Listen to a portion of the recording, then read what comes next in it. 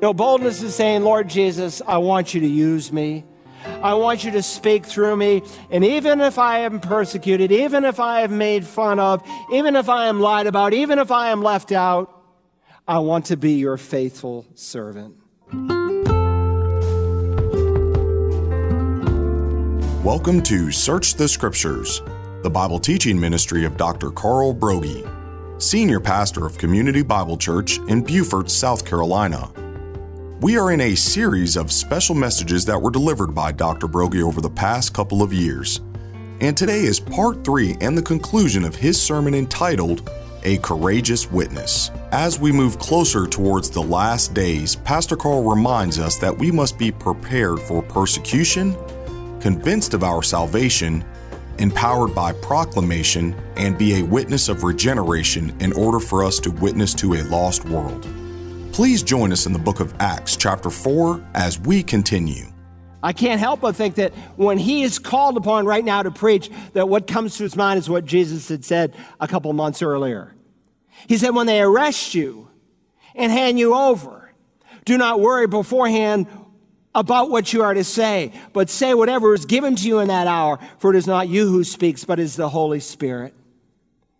My brothers and sisters in Christ, if you are going to be effective in sharing the gospel, when God opens those doors, your heart should be saying, Lord, I need your help right now.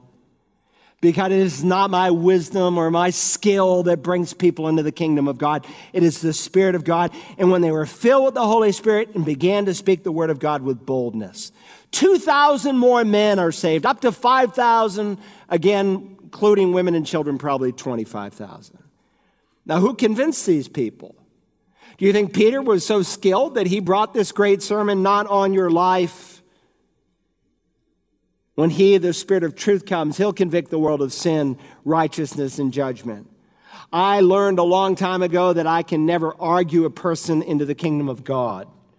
And if you get into some situation where there's an argument, just stop. You may win the argument, but you'll probably lose the person. Vance Havner used to say, God's called us to be his witnesses, not his lawyers. We are to represent him. And when there's a disdain for the things of God, just pull back. You don't want to bruise the fruit. It's not ready yet. I mean, do you remember what happened on the night, the first time Jesus appeared there in the upper room? All the doors are locked. He just comes right through the walls. Someday I'll be able to do that. Someday you'll be able to do that because you'll get a body just like Christ, Philippians tells us. He walks in, all the doors are locked, and there he is. Who's missing? Thomas. Thomas comes back later, and they said, we saw the Lord. He doesn't believe it. You know what he said, unless I can put my hands in his side and touch the nail scars of his feet, and say, I won't believe it. Now here's all these apostles and all these other godly people who are present, men and women alike. And they can't convince him. But then Jesus, a week later, comes in, and what does he do? He falls on his face, and he says, my Lord and my God. Look, if Thomas's friends could not convince him, neither can you. Only the Spirit of God in you, when Christ is present in you, Christ in you, the hope of glory. We could argue this morning, when you are born again, you are indwelt by God the Father, you are indwelt by God the Son, you are indwelt by God the Spirit. But of course, the accent is placed on our dependence on the Spirit of God to make it real. This is the living water. If any of you are thirsty, let him come to me and drink, for out of his innermost being shall flow rivers of living water. These things he spoke concerning the Spirit. It was not yet given, because the Lord Jesus had not yet been glorified. That's what you need. That's what I need. Living water to convince people. So if you're to be courageous for Christ, you must be prepared for persecution. You must be empowered for proclamation. Here's your third prayer request for the week. You must be convinced of one salvation. Convinced of one salvation. Let's keep reading. Rulers and elders of the people, if we are on trial today for a benefit done to a sick man, as to how this man has been made well, let it be known to all of you, to all the people of Israel, by the name of Jesus Christ the Nazarene, whom you crucified, whom God raised from the dead. By this name, this man stands here before you in good health. Peter is simply saying, Jesus healed the man. The miracle was done by his power, the one whom you slew on a cross. So now in verse 11, Peter quotes Psalm 118. Again, you will notice the change in typeset if you have the NASB. And he says, he is the stone, Jesus, he is the stone, which was rejected by you, the builders, but which became the chief cornerstone. Jesus is no ordinary stone. Peter says he's the chief cornerstone. And a large building in Christ's day could not be put together without it. It was the stone that set all the angles. It gave the building the symmetry and the strength that it needed. And unlike a cornerstone in our day that's just put there as a memorial, maybe to say the year the building was built, no, this massive stone was the stone upon which all the other stones were built upon and locked in. He is the chief cornerstone. He is the foundational stone. And you cannot build your life apart from building it on the strength and symmetry and significance that he alone is able to give you in this life. Jesus said, the thief comes only to kill and to destroy and to steal, but I've come that you might have life and have it more abundantly. And if you're not building your life on Christ, you wonder why it's such a mess. It's real simple. You're on the wrong foundation. Some of us have marriages and families that are falling apart. You're listening somewhere in the country, somewhere in the world. Maybe you came into this church today, and life is just a mess. That's actually the entry level for so many visitors. Why'd you come to church here? Oh, my marriage, it's on the brink of a divorce. Build your life on the cornerstone. There are many unhappy people who are trying to cover up unhappiness. They think they can find happiness through the neck of a bottle, or through some illicit relationship, or they're seeking constantly the god of materialism. And the devil has deceived them. There's no foundation that can be laid other than the one which is laid, Paul says, which is Christ Jesus. And listen, if you preach the cornerstone, some people are going to stumble over it. Let's read further. He proclaims in verse 11, he is the stone which was rejected by you, the builders, but which became the chief cornerstone. Hold your finger here for a moment and turn to Matthew's gospel, would you? Matthew is the first book in the New Testament, and go to Matthew chapter 21 for just a moment. Matthew chapter 21.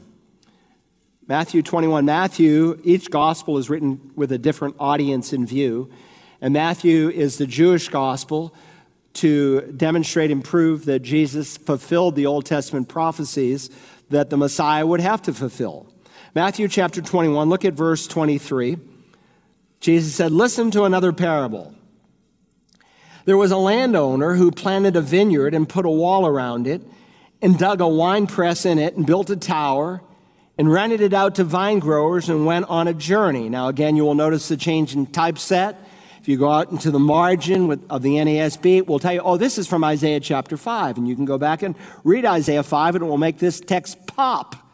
Because the vineyard in Isaiah 5, of course, is Israel, and every Jew knew it.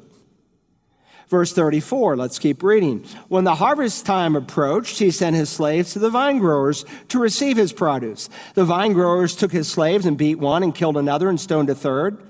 And again, he sent another group of slaves larger than the first, and they did the same thing to them. Now, the slaves, if you know the parable, it represents the Old Testament prophets. But afterward, he sent his son to them, saying, they will respect my son. But when the vine growers saw the son, they said among themselves, this is the heir. Come, let us kill him and seize his inheritance. They took him and threw him out of the vineyard and killed him. Of course, that refers to the Lord Jesus, God the Son. Therefore, he asks, when the owner of the vineyard comes, what will he do to those vine growers? The religious men responded, verse 41, he will bring those wretches to a wretched end and will rent out the vineyard to other vine growers who will pay the proceeds at the proper season. He says, you've got it. You've answered correctly. Jesus said to them, did you never read the scriptures? The stone which the builders rejected, this became the chief cornerstone. This came about from the Lord, and it is marvelous in our eyes. Therefore, I say to you, the kingdom of God will be taken away from you and given to a people producing the fruit of it. And so now Jesus says here in verse 44, and he who falls on this stone will be broken to pieces, but on whomever it falls, it will scatter him like dust. My friend, the Lord Jesus will either be a stepping stone for you into heaven, or he'll be a stumbling stone for you into hell. You must choose, and if you stumble over him, the text says he will scatter you like dust. It's imagery that describes the eternal retribution and the place prepared for the devil and his angels. Now, I know that many people think of Christianity as just another religion in the pantheon of religions, and Jesus just another religious teacher.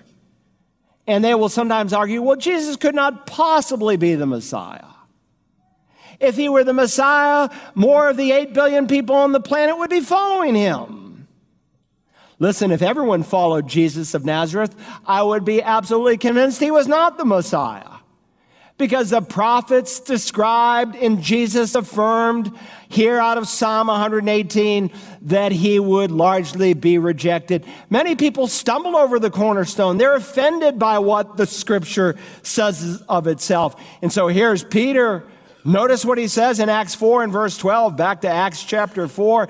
And there is salvation in no one else, for there is no other name under heaven that has been given among men by which we must be saved. Now, when you quote that, people will accuse you of being narrow-minded and unloving. When you tell them that people can only be saved through the Lord Jesus, they'll get mad at you. Listen, it was Jesus who said, enter by the narrow gate, for the gate is wide and the way is broad that leads to destruction. And many are those who enter by it. For then he said, the gate is small and the way is narrow that leads to life. And few are those who find it. And by the way, he said that in the context of people who identified with Christianity. He said, the truth is that many are on the broad road that are headed to destruction. You have these mainline denominations that say it's a woman's right to kill the baby in the womb. We have 2 Presbyterian churches in town that do gay marriages. We have 2 Baptist churches that deny the infallibility of Scripture. We've got many who are on the broad road. Oh, Jesus doesn't go for that kind of a testimony. He goes for the most dramatic kind of testimony you can think of. So when he closes it off, he says, many will come in my name. They'll preach sermons in my name. They'll do miracles in my name. They'll cast out demons in my name. By the way, all 3 of those things the Bible affirms an unbeliever can do. But then he'll say to them, I never knew you. Lost forever. When you say Jesus is the only way, people get mad. But they are saying, in essence, I reject what the Bible says. I reject what the Lord Jesus says. I reject what the apostles say. They're rejecting God's chief cornerstone, the rock of offense. If I say Jesus is the only way, they say, you're bigoted, Broggy. Listen, if Jesus is not the only way, then he's no way at all. Because Jesus doesn't say I'm a good way. He doesn't say I'm the best way. He says I am the only way to the Father. And if he's not the only way to the Father, then he's no way to the Father. Because he said he is the way, the only way to heaven. And if he's not the only way, he's either deceived or a deceiver. That would make him a sinner, and he could save absolutely no one. Jesus is not one God among many. Barna Research came out and they said now nearly 2 out of 3 American adults contend that the choice of one's religious faith over another is irrelevant because all religions basically teach the same thing. And so you'll have people say, well, religious truth is just a matter of your own interpretation. They'll say, I think all the religions of the world are basically the same. They'll sometimes say, well, there are aspects of Christianity that I like, the Sermon on the Mount, some of the things Jesus said about how we should treat one another, but there's a certain dogmatism and intolerance I don't like in the Christian faith. In 2019, the Parliament of World Religions came together. They brought together 6,000 delegates. Who were their chief participants? High school and college students. They meet again in 2 weeks, by the way. The theme of the last meeting with 6,000 was unite or perish. And they had all these different seminars, over 700, to help the attendees to recognize that one religion is as good as another. This is what the Spirit explicitly says in the latter days, that some will fall away from the faith, the body of truth, and they will listen to deceitful spirits, to doctrines of demons. What is the devil doing? He's preparing a generation of young people to give their allegiance to the Antichrist. And in the 700 workshops, the notes were put online. They describe Jesus where he's admired, he's quoted, he's favorably compared to other religious teachers, but they describe him as one enlightened man who's to be respected, but not to be worshiped. And Peter says, there is salvation in no one else. There is no other name under heaven given among men by which we must be saved. In 2 weeks, they meet that group. They're going to do it virtually this year because of COVID. They expect over 100,000 participants.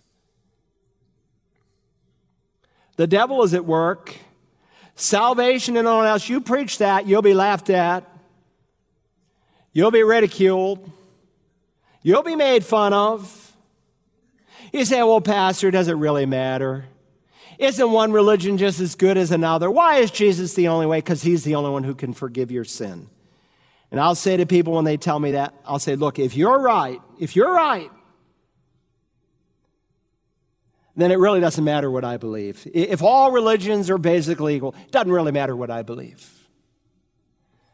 But if I'm right, it matters. If you're right, doesn't matter. If I'm right, nothing else matters. This is the only book on the face of the earth that God inspired. It is absolute truth. And if you're not convinced of it, you better study it, because it contains within itself the supernatural fingerprints of God Almighty. Finally, if you're to be a courageous witness, you need to be prepared for persecution, empowered for proclamation, convinced about one salvation, but you must be a witness of regeneration. A witness of regeneration. Now look at verse 13. Now as they observed the confidence of Peter and John and understood that they were uneducated and untrained, meaning they hadn't been to one of their approved rabbinical schools, they were amazed and began to recognize them as having been with Jesus. They had confidence. The King James renders it boldness. The NIV 84 says courage. The NCV says they were not afraid. Yet they hadn't been to one of the approved rabbinical schools. It was perplexing how these uneducated, untrained rabbis could speak with such authority, and then it hit them like a ton of bricks. They were amazed and began to recognize them as having been with Jesus. Jesus taught with authority. Do you remember what it said of him in John 7:15? The Pharisees asked about Jesus, and they asked the question, how has this man become learned, having never been educated? Remember, they sent the temple guard to arrest Jesus, and they come back empty-handed. Where is he? Never do we ever hear a man preach the way he preaches. And so they recognized that these men had been there with the Lord Jesus. They had witnessed what happens to a person when they are born again and filled with the Spirit.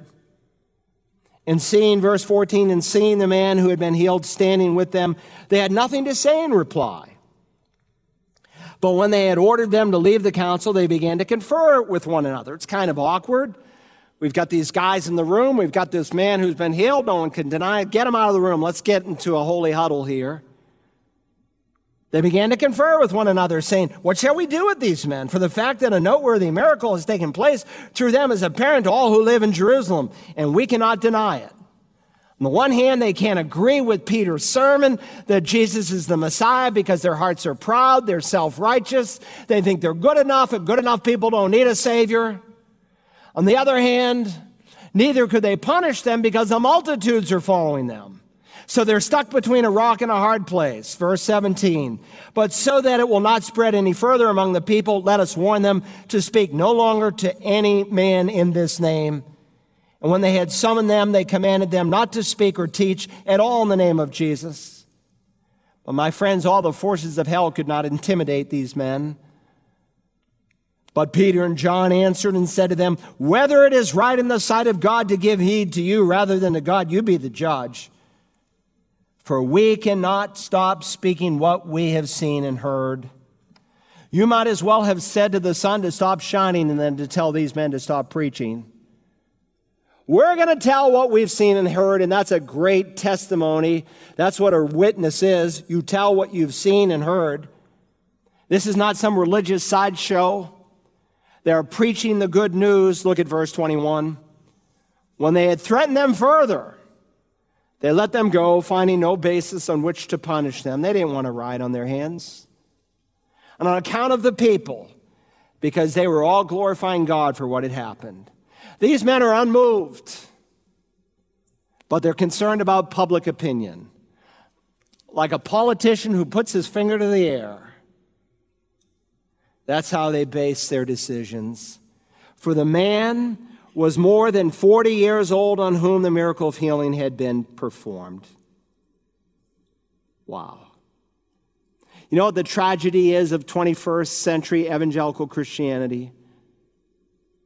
Is that God's men and women are silent.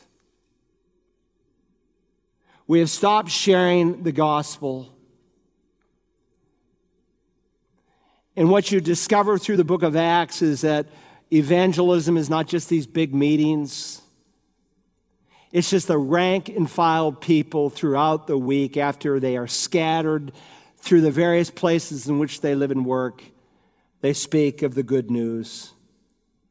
And it's that kind of courage and boldness that Peter and John had that we need. Let me tell you what boldness is not. It's not human persuasion. Every once in a while, someone would say, Pastor Carl, you'd make a really good car salesman. If you ever need a job, you'd make a good car salesman. And they think like what I do as a pastor is based on human persuasion, not on your life. It's not some manipulative technique. You say it like this, and you ask this question, you give this phrase. It's not like that at all. Anything I can talk you into, someone else can talk you out of. The Spirit of God must work in a human's heart. Neither is it arrogance, what some people call boldness, I call brass. Those people 30 years ago used to stand down on Bay Street and scream at people when they walked by, and you're a prostitute, look at your dress, and all this stuff. That was not boldness. That was an embarrassment. Neither is it presumption. People say, I show my faith. Look at me handle these snakes. That's stupidity. That's not boldness. No, boldness is saying, Lord Jesus, I want you to use me. I want you to speak through me. And even if I am persecuted, even if I am made fun of, even if I am lied about, even if I am left out, I want to be your faithful servant. Look, do you want to be courageous? Be prepared for persecution. Be empowered. Be filled with the Spirit of God. Let God fully empower your life. Be convinced there's salvation in no one else. You say, what about the people who've never heard? I got a whole booklet on it in the bookstore about the unevangelized. They're lost too. The Bible teaches it. And you need to witness new life, regeneration. Let me ask, we're out of time. I went too long. Maybe I didn't. Let me ask a few questions as we close by application. Number one, do you bring joy to God's heart? It's not up there. You can bring up the final. You can turn off the slides. Do you bring joy to God's heart? What brings joy to God the Father's heart? What makes joy in heaven? What is it that gladdens the heart of God the Father, God the Son, and God the Holy Spirit?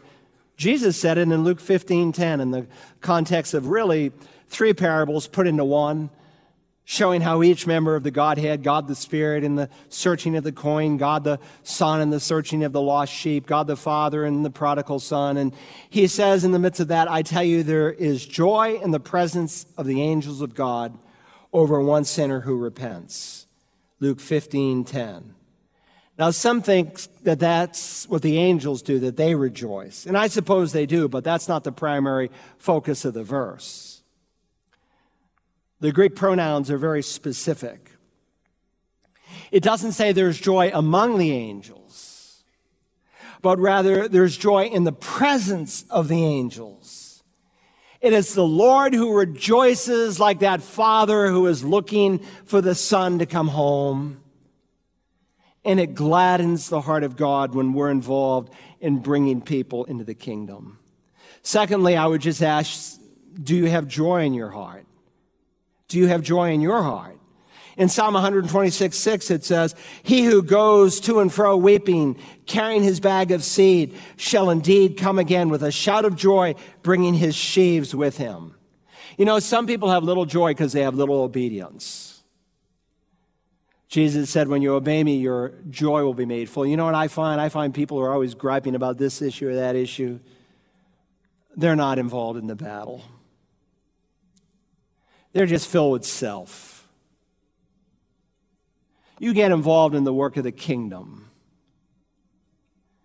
And you start asking God to use you to bring people into the kingdom. And we'll talk next week about how practically that unfolds. I'm telling you, your heart will overflow with joy. So are you burdened this morning for those who are lost? Do you interact with them? Do you try to make conversation with them? Do you try in any way, shape, or form, try to reach out to them? And let me say, if you're here today and you don't know that heaven is your home, I spoke with someone yesterday, they said, I'm 85% sure I'm going to heaven. I say, come tonight to meet the pastor.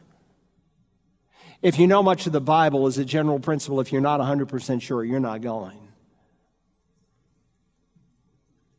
And if you're not certain, there's nothing more important than this. I mean, what is more important than knowing that your name is in the Lamb's Book of Life?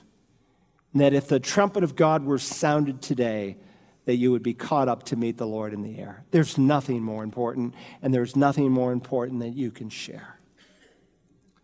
Now, Father, we don't want to be a church that is not involved in bringing the lost into the kingdom. So we need your help. We want to be an obedient people.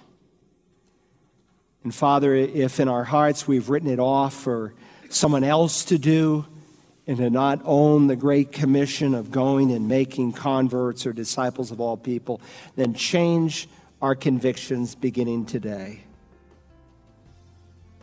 Help us with the Apostle Paul to pray for open doors of opportunity, and when they come, that we might make the gospel clear as we are filled and empowered by the Spirit of God.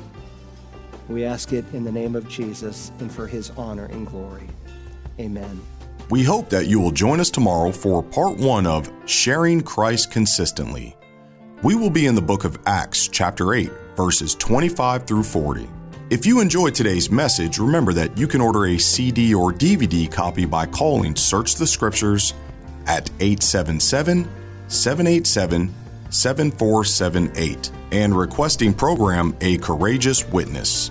Remember that you can support the ministry of Search the Scriptures by calling, or you can give online at searchthescriptures.org. Your generous donation plays an important role in providing biblical teaching and spreading the gospel. We hope that you will join us tomorrow as we continue to search the Scriptures.